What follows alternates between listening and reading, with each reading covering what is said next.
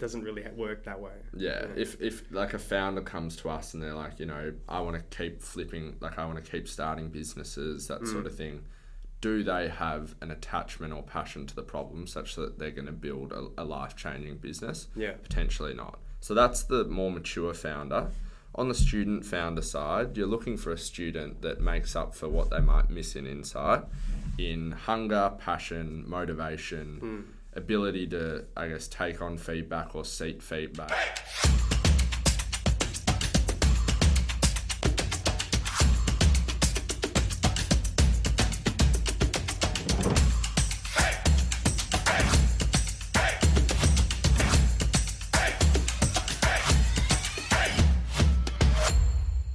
Welcome back to this episode of the Student Founder Podcast, a platform and community we're building around student entrepreneurship, a platform where we bring on student entrepreneurs, investors, and people interested in businesses in the startup world to talk about their experiences with running and working with successful startups. I'm your host, Oliver Kukanik, PhD student by day, student founder by night. And this episode is brought to you by Rofi Labs, a software development company that I and a group of friends out of the University of Melbourne have helped curate, offering a service in application development and dedicated resources for companies looking to expand their development teams in an economical fashion. If this is something you'd be interested in learning more about, make sure to visit our website at rofilabs.com.au or hit me up directly on LinkedIn at Oliver Kukanik. Links will be in the description. Today we have a little bit of a different episode, as today we have a guest who is an investment analyst for a company, a venture capitalist firm called Rampersand. This is a firm that partners with founders to solve big problems in tech. He's an active member of the startup community, recently launching a podcast himself called Abstraction, which is a fantastic name for a podcast that dives into complex areas of emerging technology. A clear expert in understanding and working with startups and addressing the requirements of success in the startup scene. Introducing to you, Hunter Watkin. How's it going, Hunter? Very well, thanks, Ollie. And how's your morning been? Thank you for the introduction. Morning's been lovely. Started off with a coffee walk with my lovely girlfriend. And best way to start the day. Come into this lovely Melbourne Connect. Yeah, now you've got your volcanic water that you're having a bit of a drink. We're not sponsored. Very bougie here. Yeah. Still mineral water filtered through volcanic rock. There you go. I don't know how they did it, but they've managed it. So let's get into it. I guess before we go into some of the deeper dives into the mindset of a venture capitalist, because you yourself work for a venture capitalist firm, Rampersand, maybe we can just briefly touch on what actually does it mean to be an investment analyst? Sure. So an investment analyst in the context of a venture capital firm can mean a few different things, and depending on the size of the firm, what they specialize in, it can vary in terms of the functions, I guess, you feature in. The first role of a venture capitalist is you are meeting with and trying to discover the next greatest breed of entrepreneurs. So depending on what your mandate might be, for Rampersand, we focus on investing in software companies. We have done sort of deep tech and hardware companies as well, but we have a bias towards companies that can scale really efficiently. So what that looks like is, you know, Paul and Rampersand have quite a proud history. So we see, you know, 150 opportunities a month. And within that, you know, us, the investment team, are meeting with founders, getting to know their story, why they're so motivated to solve a problem. And then assuming that the meeting goes well, which is a minority of cases, like we only invest in 1 in 1,000 companies we see. Yeah. We will then progress with more detailed questions. Essentially, the way at our stage of investing works, you'll basically, not everything's going to be worked out. You're going to have founders with maybe a unique insight or a really strong team and a good strategy in place. Maybe they've got a product in market with a bit of revenue, but there's going to be lots of what we call leaps of faith. So our job is to basically delineate what the leaps of faith are, why we're excited about the deal, and then weighing the risk and reward of that.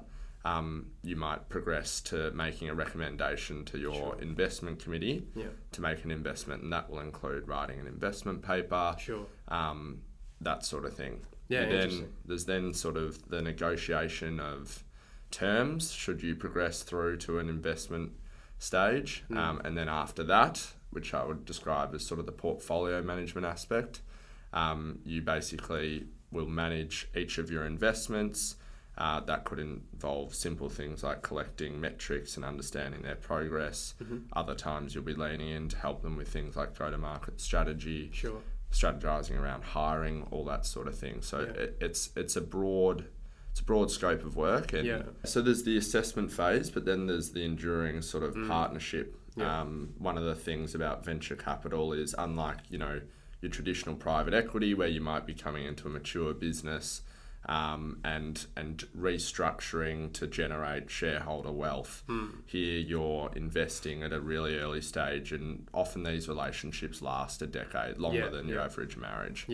So what that really means is you need to work out, both parties need to work out, the investor and the startup, do they want to work with each other for a long term? Because there's going to be ups and downs, and you need to be ready to ride those waves. Yeah, interesting. No, that's a very good, I guess, understanding of exactly what you kind of do. So I read that, you kind of come from a law commerce background. Is that correct? Yeah. How did that kind of, I guess, swayed you into wanting to get involved in the startup world and then obviously become a, investment analyst? Yeah, sure. I guess the law commerce background demonstrates that I wasn't absolutely sure what it was I was going to go into.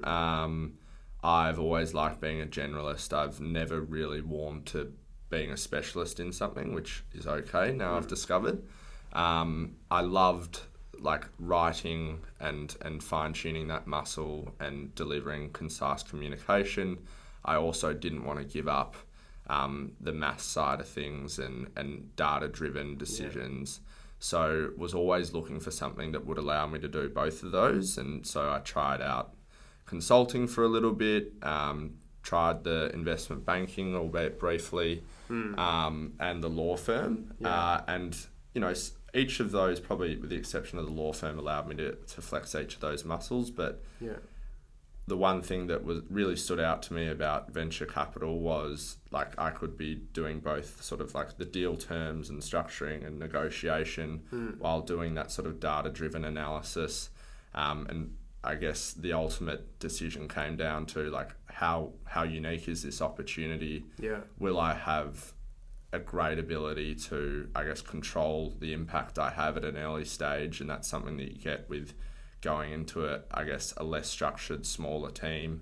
And so for me, I thought that it was the best way for me to put to work some of the early learnings I've had at uni and throughout my career, all while, I guess, maximising the impact I could have. Yeah, absolutely. So how did the opportunity arise that you became part of an a venture capitalist firm? Yeah, so I'd just completed a few internships at more traditional pathways for a commerce law student, and frankly, I was underemployed. It was my final semester of university, middle of COVID. I was scouring LinkedIn, trying to really make a decision on which of the traditional pathways I wanted to take. I'd reached out to a lot of people that were sort of 3 to 5 years ahead of me that might have made career changes, trying to understand. It's a good method to use, it's a really follow good the method. path that's already been created. Yeah, lots of respect for older parents and their friends, that sort of thing, but really the best people to speak to are the people that are 3 to 5 years ahead of you and have just gone through what you're probably about to go through. Well, it's you can see the clear vision and then follow those steps that have already been paved. Exactly. So I kind of met with people from varying stages, varying, I guess, careers. Ultimately, I came across Rampersand because I'd seen someone that I'd chatted to in the past, had spent a bit of time there. They'd moved into a role up in Sydney, and essentially just reached out to Rampersand, outlined why why I'd picked my interest, talked to a bit of my experience in the past, and eventually we had a number of interviews, and they tested things like, how do I respond to robust feedback? How do you are you comfortable expressing yourself and being challenged? Those sorts of things, because it's an environment where you're having to make decisions on incomplete information sets. Sure. And you have to build conviction in unique ways and have good judgment as well, right? Yeah, so they were really testing that sort of character element. And I started as an intern. They didn't promise any graduate roles, but... Well, it's a good place to start, you know, like sacrifice of time versus money. And then you get that opportunity, kind of promotes more opportunity in the future. You know? So it's like delayed gratification as such. Yeah, exactly. And basically, I really enjoyed it. I really warmed to it. I worked really hard, and I actually was using Rampersand and the team, each of which have a variety of experiences. It's a bit of a sounding board for what do you think I should do? And then at the final hour, they're like, actually, do you want to start with us? Which was a thrill. So that was about a year and a half ago now. Very nice. And really enjoying it. Are there any, I guess, honourable mentions of specific things you experienced that really, like, you know, sparked your interest in the field? Yeah, it's a good question. I think, like, you know, I've done, as I mentioned, those traditional internships. I also worked in catering, worked in a small construction business. I think the main one I would say that really sort of got me thinking about whether I wanted to be focused on delivering like a traditional service or perhaps trying to improve efficiency or being around like innovation was working at an accounting firm called Findex. Sure. I was working in their internal digital projects team. And there I was sort of split across a few roles. One was product management of their customer relationship management system and understanding the feedback they were getting from their advisor force and implementing that into efficiency changes for the organisation.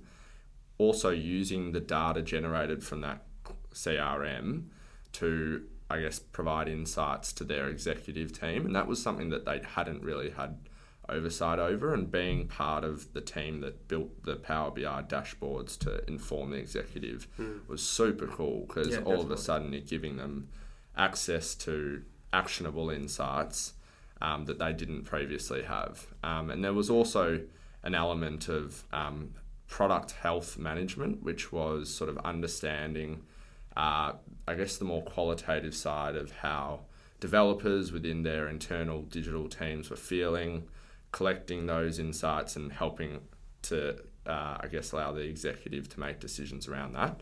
And so across that experience, one thing I realised was not only am I like interested in the delivery of a service, but like how a service can be delivered better.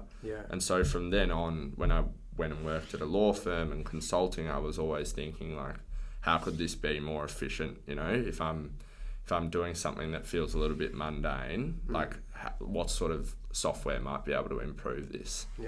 Which I think really got the sort of interest in venture and software. Definitely. So it sounds like you got a lot of, I guess, technical hands-on experience working with various types of businesses from the, you know, I guess, process development phase and then technical like data phase. So maybe we can now move on to a part which is a bit more insight for the, you know, the entrepreneurs out there watching this episode of the mentality of a venture capitalist, right? What do venture capitalists look for in investing in a particular product, right? So maybe we can first start this conversation with a very more so like educational description of the difference between I guess a venture capitalist and something like an angel investor, right? Because I feel like there's not a clear distinction in a lot of people's minds. I know coming from a startup phase that I wasn't well aware of the differences and what the benefits are and whether one's more suitable for you or the other. So maybe you can talk to that idea a little bit. Sure. I think the first distinction you make is just a matter of phase and maturity of your startup. So there's strange names for the maturity of a venture-backed or a startup, and the first one is sort of the angel phase. Angels is the first believer usually, so it's someone that might be known personally to you, might be friends and family. Often the best angels are people that have a really unique insight to the problem you're solving and can provide that sounding board or be, I guess, a validating mechanism for you as you go out to market and try to raise further capital. You can say, look, I'm trying to solve this synthetic bio problem and I've got this guy from, might be a university or a business that has a specialized understanding of that, and he's saying, "Yep, I reckon this founder, be it Yeah. a student or whoever it is on something," that can be Sure. really helpful. The angels are typically going to invest a smaller amount of money, and when you're raising an angel round, you might have to raise from a number of angels. They have their own sort of syndicates or networks where they can combine small investments from a whole lot of different angels and put it under, I guess, one line on the cap table. Yeah. Angels typically might invest in something pre-product, so Sure. it might be idea stage, Bit more of that sort of risk thing. almost as well, right? High risk. Yeah. But then obviously to consume more of your company, often asking for more equity. Is that often the case? Not necessarily. They will be investing really small checks, and from an angel perspective, just like a VC, that they need to diversify their portfolio. So their approach is, taking quite a series of investments and knowing that very few will come off, but the ones that do, because they've invested at the early stage. So for a tech software company, it might be at a valuation between $2 and $5 million, Sure. which is quite low. Yeah. Relatively. Relatively. Yeah, of course. And then the ones that do come off and go to 100, 200 million, you're already looking at pretty mega returns there. Yeah. So it's really just a risk appetite and a sizing, I guess, comparison. When it comes to venture capitalists, they're not necessarily ruled out of investing in companies that are pre-product, pre-MVP, MVP being minimal viable product. Yep. But venture capitalists typically write larger checks. They typically like to see a product in market with some sort of demonstration of a customer's willingness to pay for it, or something that indicates that it's got high engagement. Those sorts of things, which is harder at the pre-product stage. Yeah. There's also just a difference in the way the money will be deployed. Sure. So with an angel, it might be a couple meetings and then, I guess, an easier capital provision. With a fund, you have to go through typically, and this can be really fast. We've seen that with a number of companies, particularly during the bull run, like venture funds deploying money very fast. But typically it goes through a due diligence process and then it goes through an investment committee. So that can take a little bit longer as well. Yeah, sure. So I guess I don't know if this is the correct thing to assume, but I feel like a lot of people, when they're determining whether they want angel investment or maybe something like a venture capitalist firm, that obviously you've already described some of the benefits of both, but is there a risk in asking for funding too early in somewhere like an angel investor? Because they may just be in it for maybe the money or something like that. Well, ultimately, if an angel's in it for the money, they want you to go well. Yeah. So I think people get a little bit confused around alignment. Yeah. It's very different to a private equity firm that is more concerned with just shareholder value in a mature company and reducing a cost base. Where at the angel stage, you're investing in an individual, and frankly, there is no value yet. Yeah. So unless you can find another buyer, it doesn't matter if an angel owns 90% or 2%. Sure. So angels are ultimately motivated for you to progress. They're motivated for you to be able to raise a next round of capital, and it's probably not going to be the angel leading the round. So there is true alignment there. I've rarely heard of situations where an angel investment has completely derailed a company, because frankly that's just a silly thing for an angel to do. Sure. So I would just say that, when you're raising from angels, you want them to, I guess, turbocharge your ability to deliver whatever it is you're delivering. Yeah. You want them to help connect you to VCs in the future. And you just want to, with the angel, work out what they want to see you achieve with their pot of money. Let's say you've raised $500K. They're not expecting you to come back to them in 6 months with $10 million revenue, Sure. massive enterprise clients, but they might expect you to execute on a strategy, get a product to the MVP stage, for instance, which allows you to perhaps start talking to your seed stage in VC investors. Yeah, definitely. So speaking from, I guess, a venture capitalist mindset then, and those firms that kind of, deploy a larger system and enterprise around investing.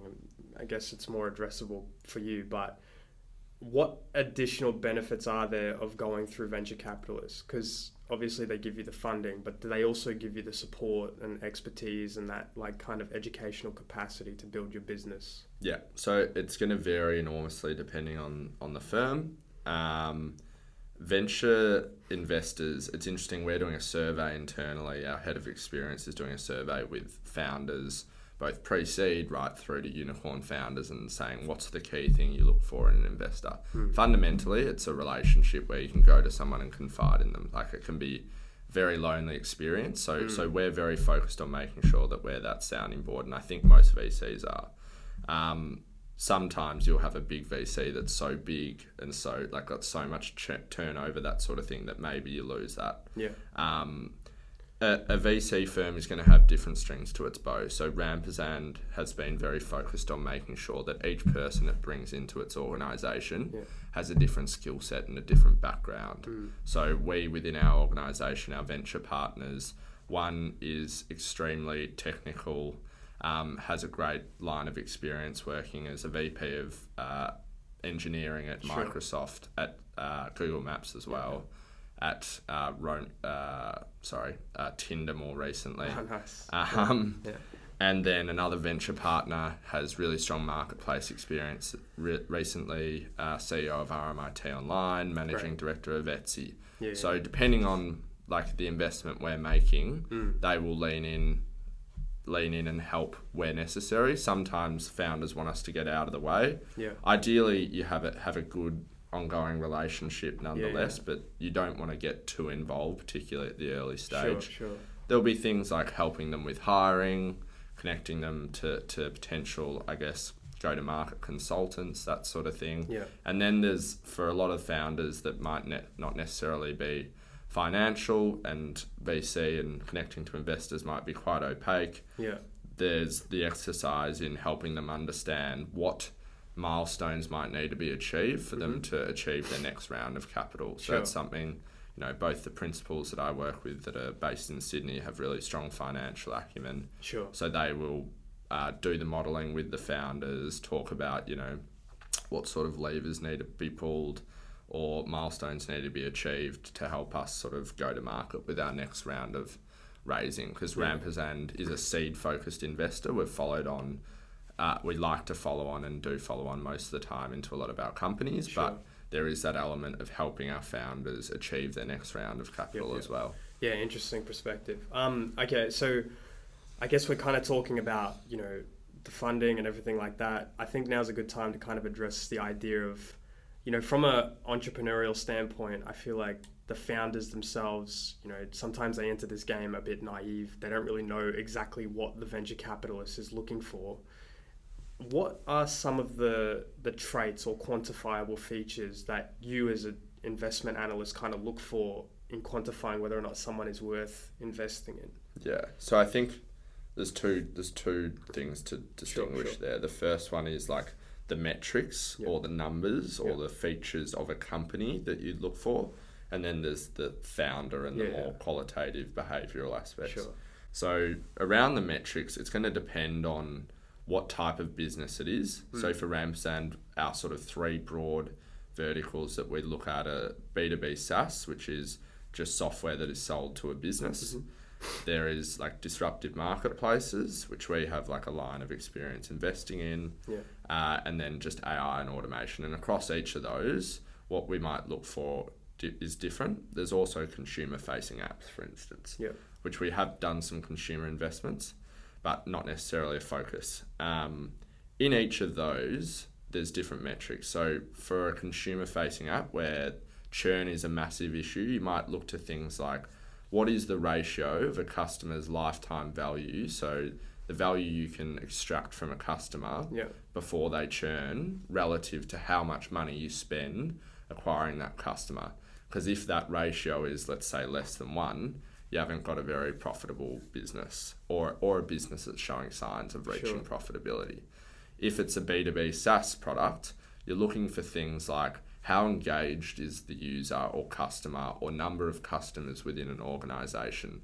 The reason you're looking at that is you want to understand how likely are they to churn and who are our best customers and why are they loving it so much, so that we can ensure that all our other customers are driving that value. So some actual metrics are sort of like weekly and monthly active users. So understanding like, is there power users or is there just a general spread? And if there is power users, you might focus on understanding why they're power users. Of course.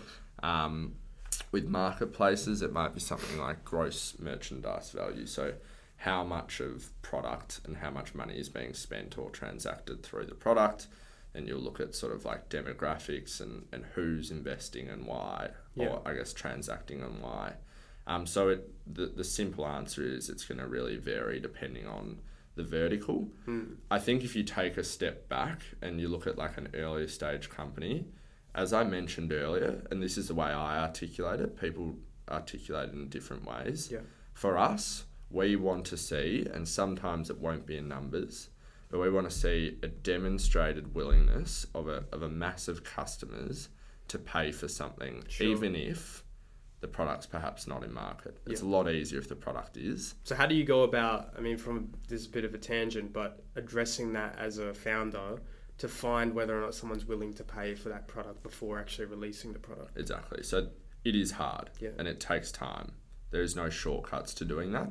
You might because you have an insight or you're really close to the customer set, but often it is a really long research exercise, and you might be looking for patterns in qualitative feedback and trying to quantify how long something might take someone. If you're trying to make something more efficient, you're quantifying that. And then you can start to use these patterns to paint a picture of the numbers that you might be able to use to explain what we, like investors looking for a 10x improvement in the way something's done. The reason you look for 10x is because there are these costs around switching from how you do something, getting approval, all these sorts of things. So for it to be worthwhile for a company to change what their current process is, you need that much of a better solution. So being able to do surveys, however it might be, there are all kinds of shortcuts. And putting that into, I guess, a mass or a sample size that you can derive numbers for pre-product is usually the way to go. On your question on what do you look for like in a founder, this really varies. The way Paul has always described it, my boss, who I tend to agree with on this matter, is you're looking for someone that is seriously optimistic. But you're also looking for that balance of optimism with pathological paranoia. So on the surface, you've got someone that's really, really ambitious, really believes in what they're doing, believes they have what it takes to build a team around them, that sort of thing. Because that's quite infectious as a potential employer, that sort of thing, which is really important at the startup stage. Like, it is all about the team you're building. And then we also want to see that is balanced with some concern around the fact that, startup land is competitive and it's only going to get more competitive. We want to believe that this founder has the ability to continue to learn, be really conscious of their shortcomings, seek help and advice where they do have those shortcomings, because it is a massive skill to be able to balance those two things. And often we will meet founders that have this infectious, I guess, charisma and confidence, but then when we ask them questions that are tricky, they might be a little bit dismissive or not concerned about it. And for us, that can be a proxy for, are they going to take advice that might not be from us, but when it counts and where they need it? Because no one's perfect, particularly for students, student founders. They've got a lot to learn. So it's just making sure they've got that balance of character traits. Definitely. So that kind of, I guess, alludes to my next question, which is something we discussed before the show.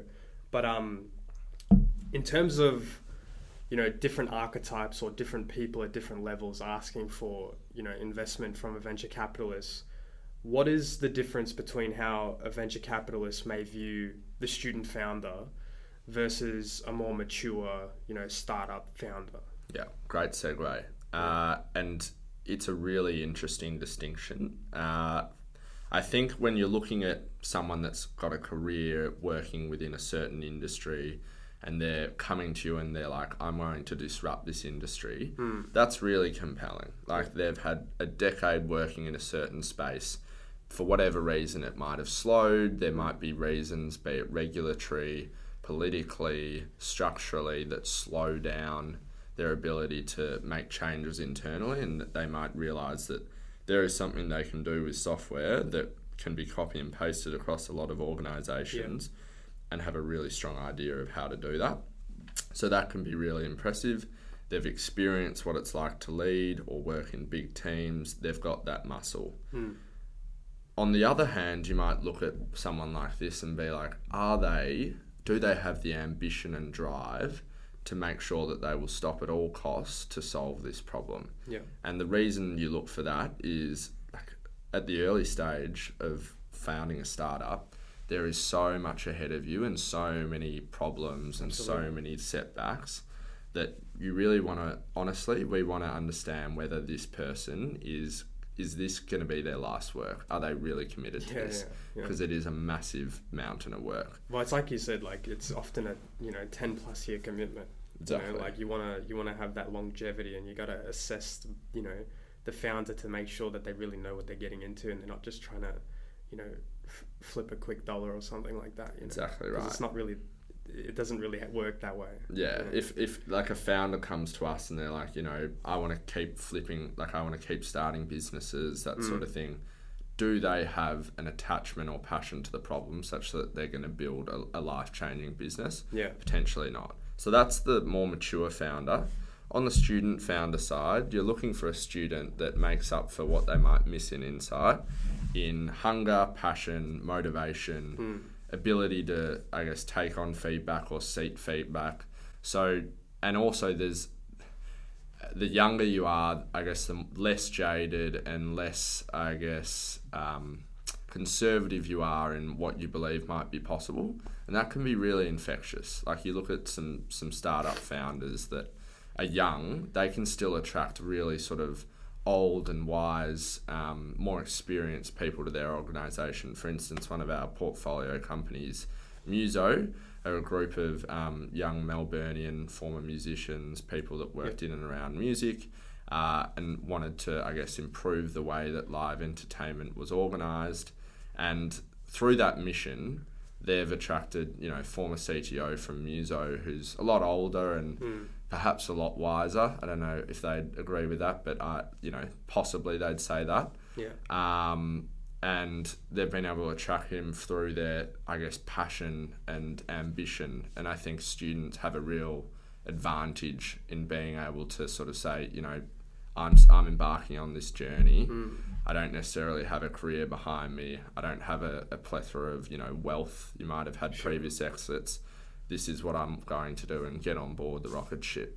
So there are trade-offs, but I don't think just because you don't have experience in something should preclude you from I guess, tackling a problem. Yeah, absolutely. That's good insight. So I guess we'll move on to you've kind of already touched on a lot of this, but just to put it out there in a more formal fashion, engaging with the startups themselves. So you yourself working for the investment firm, like how have you, I guess, directly aided, is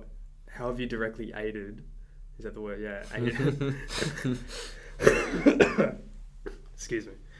Yeah, how have you directly assisted some of the startups that you've actually worked with in the past? Yeah, it's interesting, like using the word direct. I would say that our main role is to ensure that they're charting a path towards achieving the milestones that they sought to achieve, because ultimately that's what we're judging them on and judging ourselves on. Because ultimately our customers are investors. We've got to explain to our fund manager that they're progressing in this way. So it's really just that function.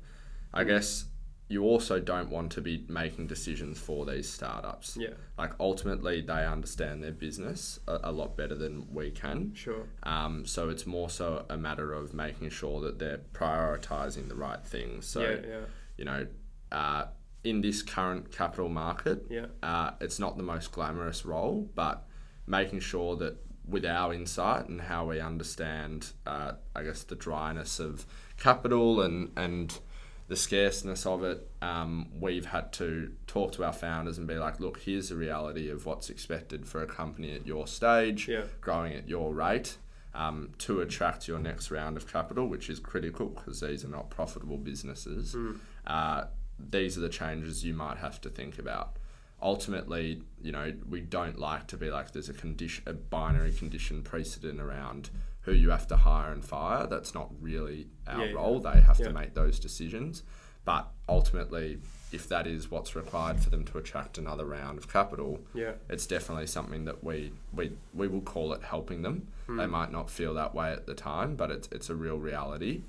You think there's that like kind of in that guidance phase where you're kind of addressing concerns and things like that, for the founder themselves to have humility in what you're saying and actually take it on board? How important do you think that is, rather than just brushing it off and kind of just being like, oh?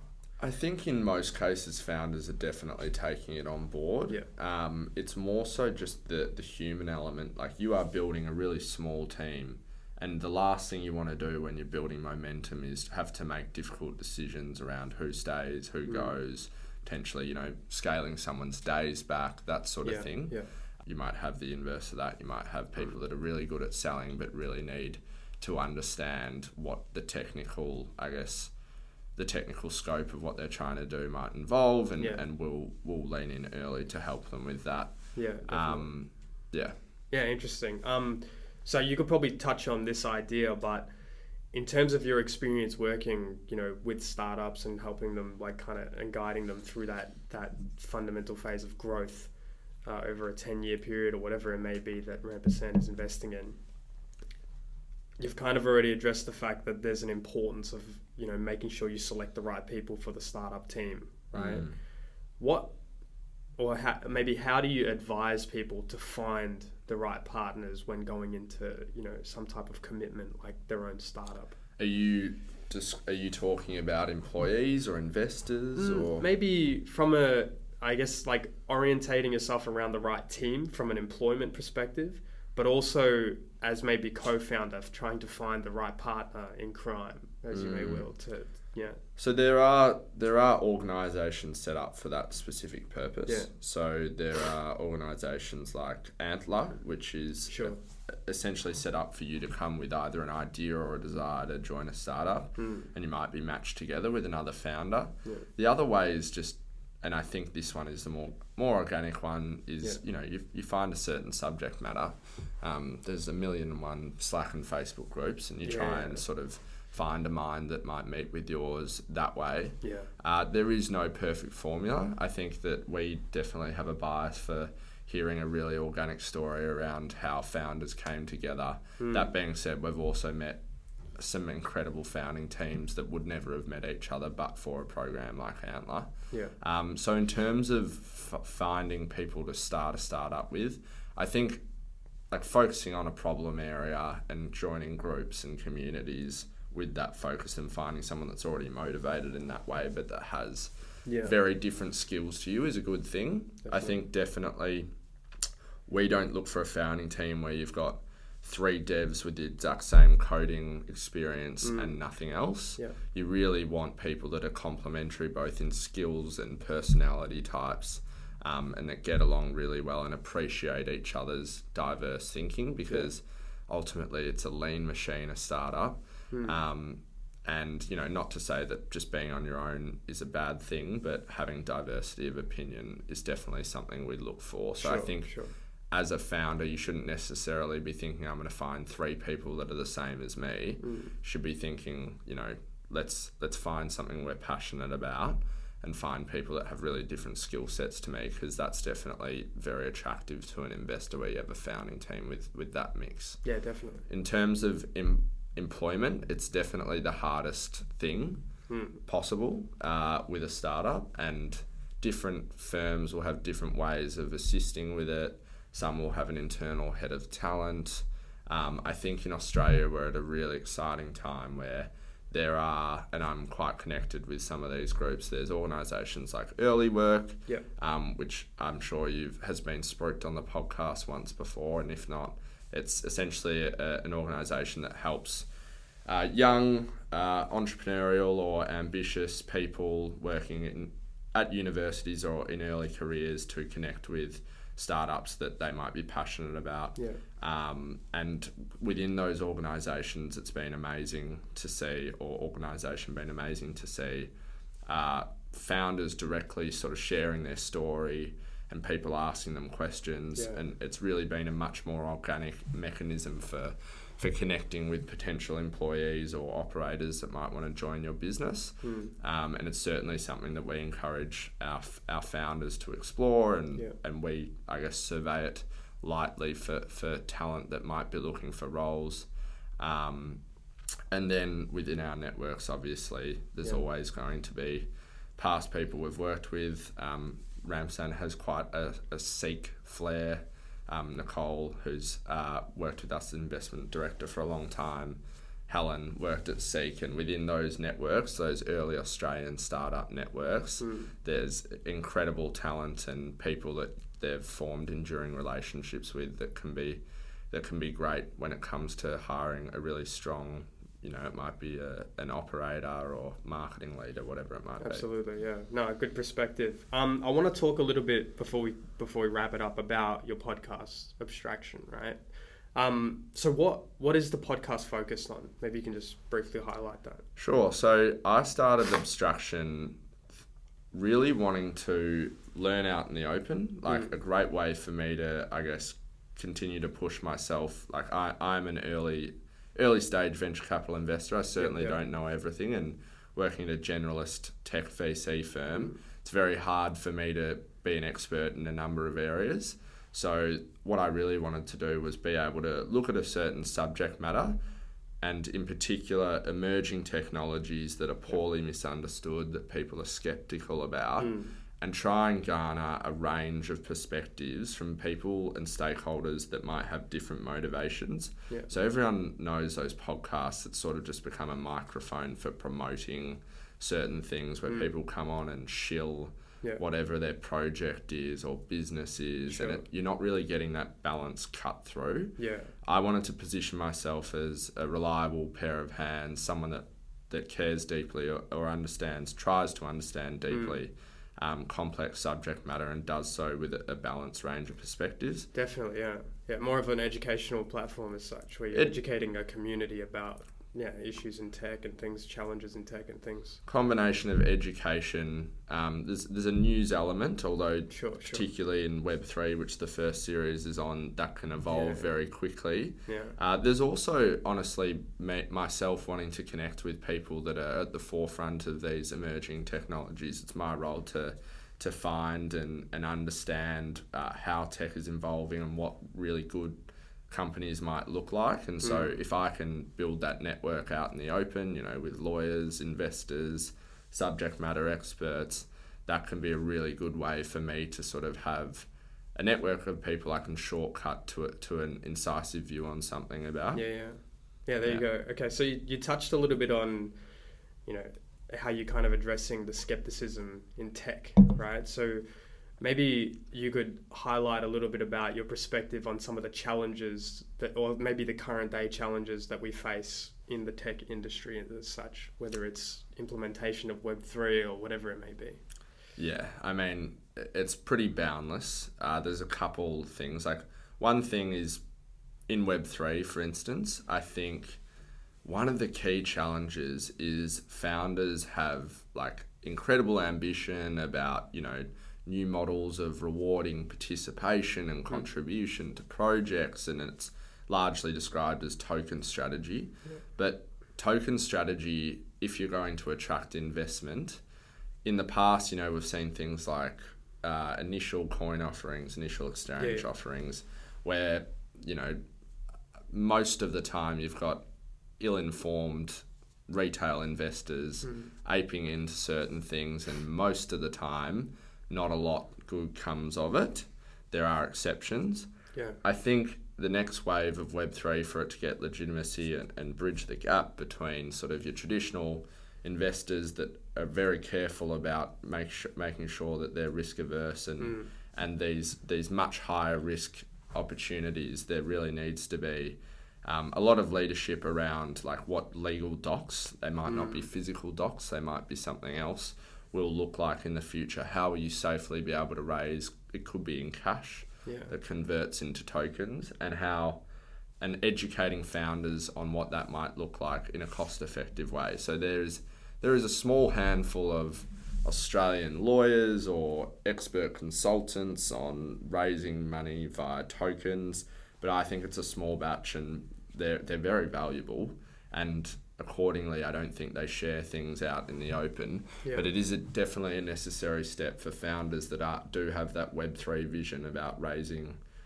funds using tokens. I think education there and understanding has a long way to go in Australia. Definitely. And is something that I'm really keen to. I'm definitely no expert, but I'm starting to get an understanding of who might be. Definitely. And so leaning into an understanding and helping improve education in that space is something that I'm quite passionate about. That's probably the main one for Web3, as I do my next series on an emerging tech space, which I will release soon. So you don't want to drop it here? Won't drop it here. There's a couple of things I'm considering still. Sure. But I'll have another thing that's sort of a bee in my bonnet that I'm really keen to see. I'm keen to see it. To see it. So I guess before we wrap it up, then I like to do just a small segment to kind of finalize the podcast, and it's kind of getting your perspective on maybe some advice that you'd give to some of the founders out there watching this episode of the Student Founder Podcast. Sure. So I guess from a founder's perspective, one thing that I think is misunderstood or a mistake that's often made is just the difference between telling a story and your ambition versus like misleading about where your company might be at or what you know. It's kind of what I spoke to about a little bit about a founder's integrity earlier. It is really, really infectious and encouraging to hear a founder talk about how passionate they are about something, the steps they believe they need to take to get somewhere. And I think just having a distinction between not being like, there's no reason to be humble. Australians are quite humble relative to Americans, for instance. Talk about your big vision. Talk about how you plan to change the world. But also balance that with, if someone asks you a question like, how are you planning to sell, and are you going to use this and are you going to use that? And you're kind of like, I don't know the answer to that. Just be totally upfront and be like, I haven't got an answer for you right now, but here's how I'm strategizing towards solving it. Here are my hypotheses that I'm going to test against. That is much more impressive than saying, oh yeah, it's complex, but we're going to be doing this and that, and fluffing your way through it. Than an investor later going and doing due diligence and being like, okay, they misled us here, or there's not a lot under the hood. So I think that sort of integrity is really important. Otherwise, I would just say there are baby steps towards founding a startup. I think there is an edge of cases where a startup founder can just sit up in bed one day and be like, I'm going to begin a rocket ship. You need to be talking to people and learning from people that are role models. So organisations like Early Work, speaking to venture capitalists. Venture capitalists are usually really receptive to reach outs, is really helpful for just working out who your tribe might be and who has those sort of similar insights.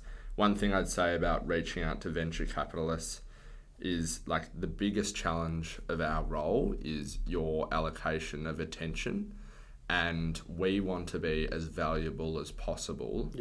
To shortcut that, if you're reaching out to a venture capitalist, think carefully about how they might feel they're being valuable. So if you go to them and you're like, hey Hunter, would love to understand what venture capital is about, I'm going to be like, oh, how valuable can I be here? They could research that and read an article on that sort of thing. But if they go and say, hey Hunter, I've explored selling into this customer segment, or I really want to understand how the funding mechanism works and what type of instruments, be it convertible notes or SAFE, are used to raise money. I have an insight that's probably better than a quick Google search or sort of thing, where I can really be helpful. So I think just going with pointed questions and being really deliberate about what you want from a conversation will heighten your chances of having not only a response but getting really meaningful insights. Definitely, yeah. All right, so Hunter Watkin, everyone, thank you so much for joining us on this episode. It's been, phenomenally insightful for, the viewership. Myself, I've learned a lot during this podcast. And if you want to follow, Hunter Watkin, we'll put all his socials in the description. We'll link his Abstraction podcast as well to vertically integrate it into this, of course. Thank you so much for your time. We appreciate it. Hopefully you had a good time. Thanks so much for having me, Ollie. I love what you guys are doing, and I'm super pumped to start listening to all of the episodes. Absolutely. All right, guys, no worries. Thank you so much for listening to that episode of the Student Founder Podcast. If you like this podcast, make sure to like and subscribe and follow us on all social media platforms. Links will be in the description. I just want to reiterate that this episode was brought to you by Rofi Labs, a software development platform that me and a group of friends created out of UniMelb to help startups kind of bring their ideas to life through the development phase of their MVPs to development teams and expanding those development teams. If this is something you'd be interested in learning more about, visit our website at rofilabs.com.au or directly hit me up on LinkedIn at Oliver Q. Canik. Until next time, thank you so much for watching. Stay grindy.